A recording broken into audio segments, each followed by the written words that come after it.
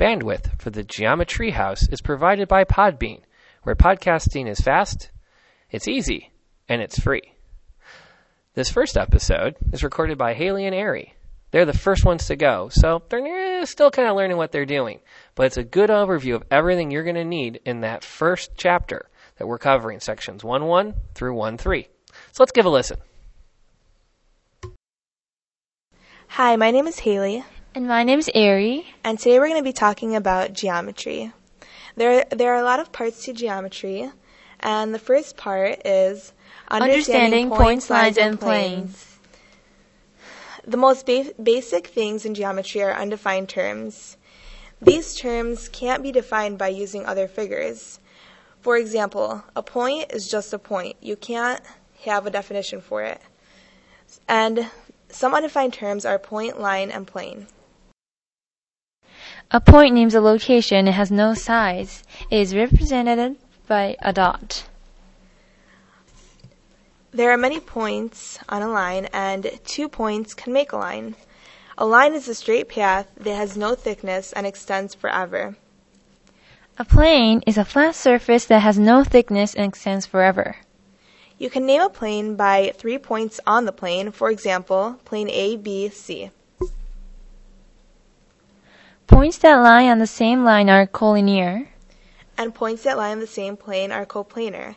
The difference between the two is that collinear is a line and coplanar is a plane. And a plane is a flat surface that has no thickness. But a line is just a straight path. Okay. The second thing we will be talking about is segments and rays. A segment is a part of a line consisting of 2 points and all points between them. Segments end with dots with points at the end of them instead of arrows. Lines end with arrows. That's how you can tell the difference. An endpoint is a point at one end of a segment or the starting point of a ray. An array is a part of a line that starts at an endpoint and extends forever in one direction. That means on a line, there's one arrow on the line, and one of it is consisting of a point, which is a segment, and a line. That is called a ray. Opposite rays are 2 rays that have a common endpoint and form a line, which means 2 points on the line have a common endpoint. A postulate is a statement that is accepted as true without proof. Sometimes you just have to accept things in geometry that you don't know, that you can't prove, which is a postulate, and it's also called an axiom. Another thing we're going to be talking about is measuring and constructing segments. The first thing in measuring and constructing segments are coordinates. A coordinate is a point that corresponds to one and only one number on the ruler. There is also a distance between any 2 points on the coordinate, and that's called the absolute value of the difference. The distance between 2 points can also be called the length. Haley, could you tell us some examples for it? Sure. One example of it is if there are points, for example, A and B, the distance between those 2 points can be called the length.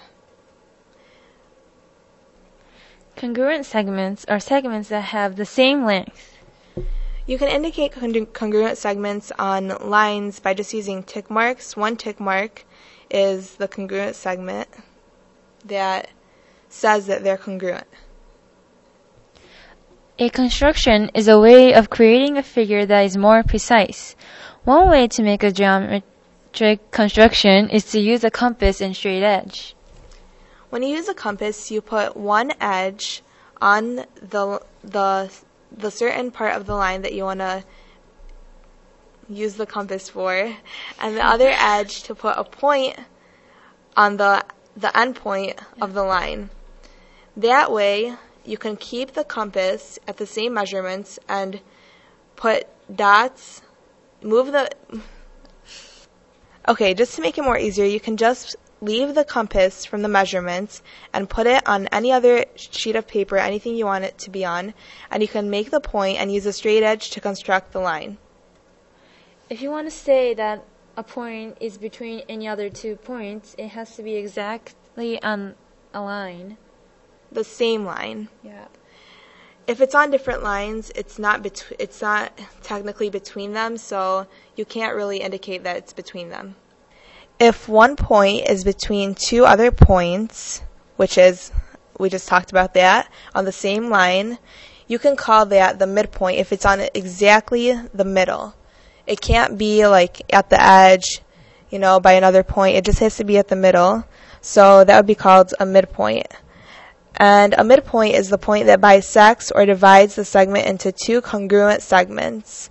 So if you had, for example, if there was point D, E, and F, and D and E was the midpoint of D and F, you could say that if you had the measurements for D and E, which say was 2, E and F is obviously 2 too, because they're congruent segments and they have the same measurements of the midpoint.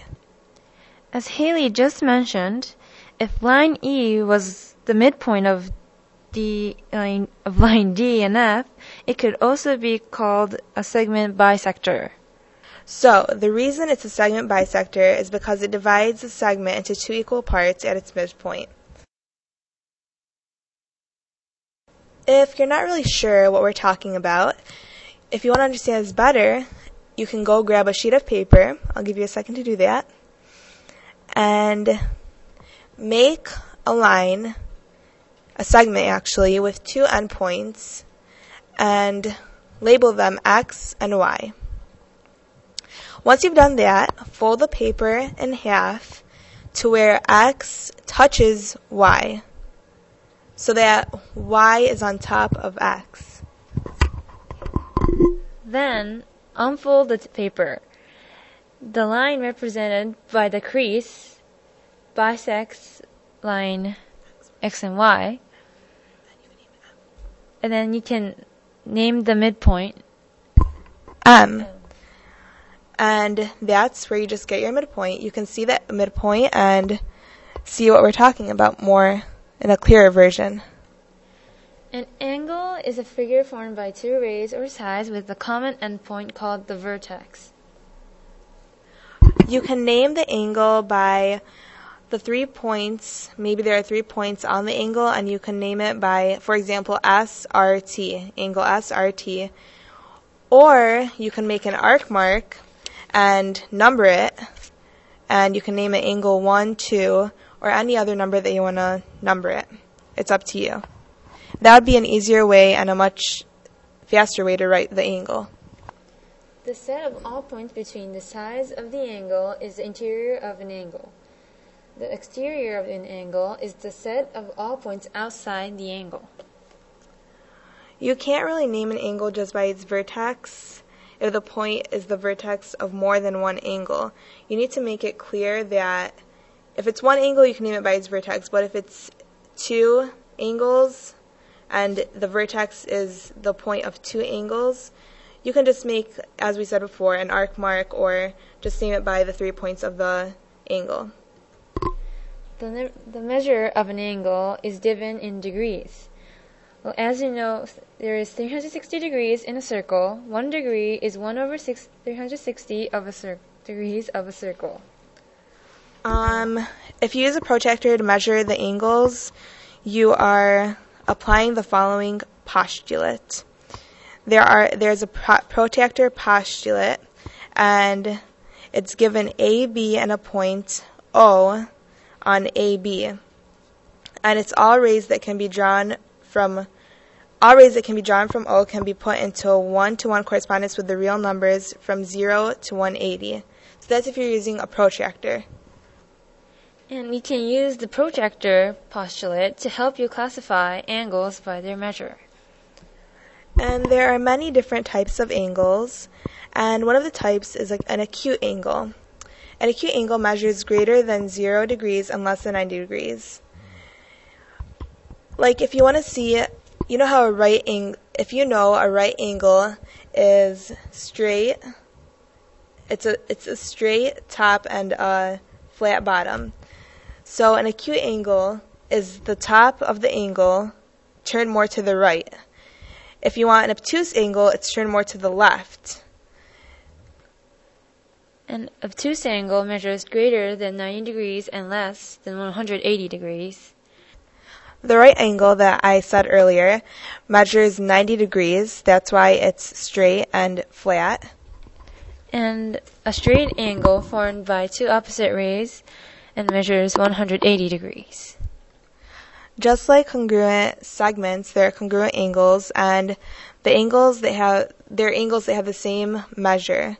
Congruent segments are congruent because they have the same segment, but angles are, 90 degrees, 180, 360, anything like that. Today we talked about many different things about geometry. There is a lot of vocabulary that has to be learned to understand geometry. So if you want to go through this netcast many times, that's fine, because I think you need to keep hearing the vocabulary and getting familiar with it so you can become an expert on geometry. If you still don't think that geometry is important in your life, trust me, it is, because my dad is an engineer and he uses geometry for everything, and he's very passionate about geometry. He thinks that everything, our whole world, has geometry in it. Like all the buildings that we live in, geometry is needed to construct the buildings and the roads and everything in our lives. So geometry is a big thing.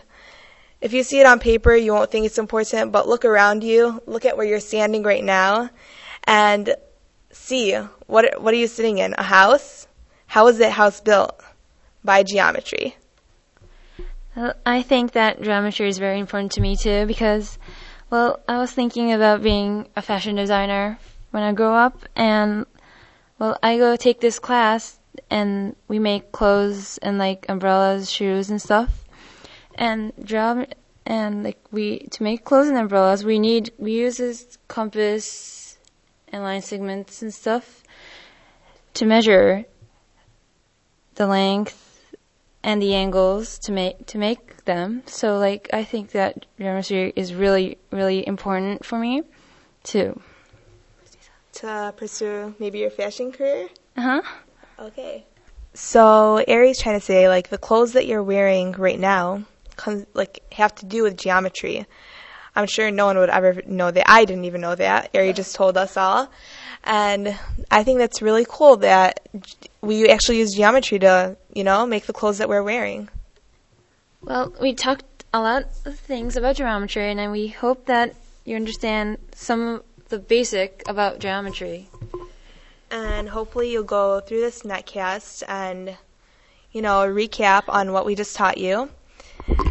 And so we also told you that fashion designing and engineering have a lot to do with geometry. And it'll be great if you choose a career involving math or geometry. And you can like engineering, or what Ari wants to become, a fashion designer. That would be really cool. Or just, choose a career that has to do with math. There are many out there. And as you can see, we taught you a lot, hopefully. And just to let you guys know, on the last week of September, we have a benchmark test, so be aware, because geometry is hard. And open the book and study a lot more than just this netcast, and hopefully you do great on the benchmark. Thank you for listening to Haley and Ari. Bye. Well, thanks for tuning in. We appreciate, again, Podbean's support as our educational partners with bandwidth and server space. If you have questions, comments, would like to make suggestions, or want to pose a question to one of our student groups, you can shoot us an email at geotreehouse@yahoo.com. That's GEOTREEHOUSE@yahoo.com. Thanks, and we'll see you next time.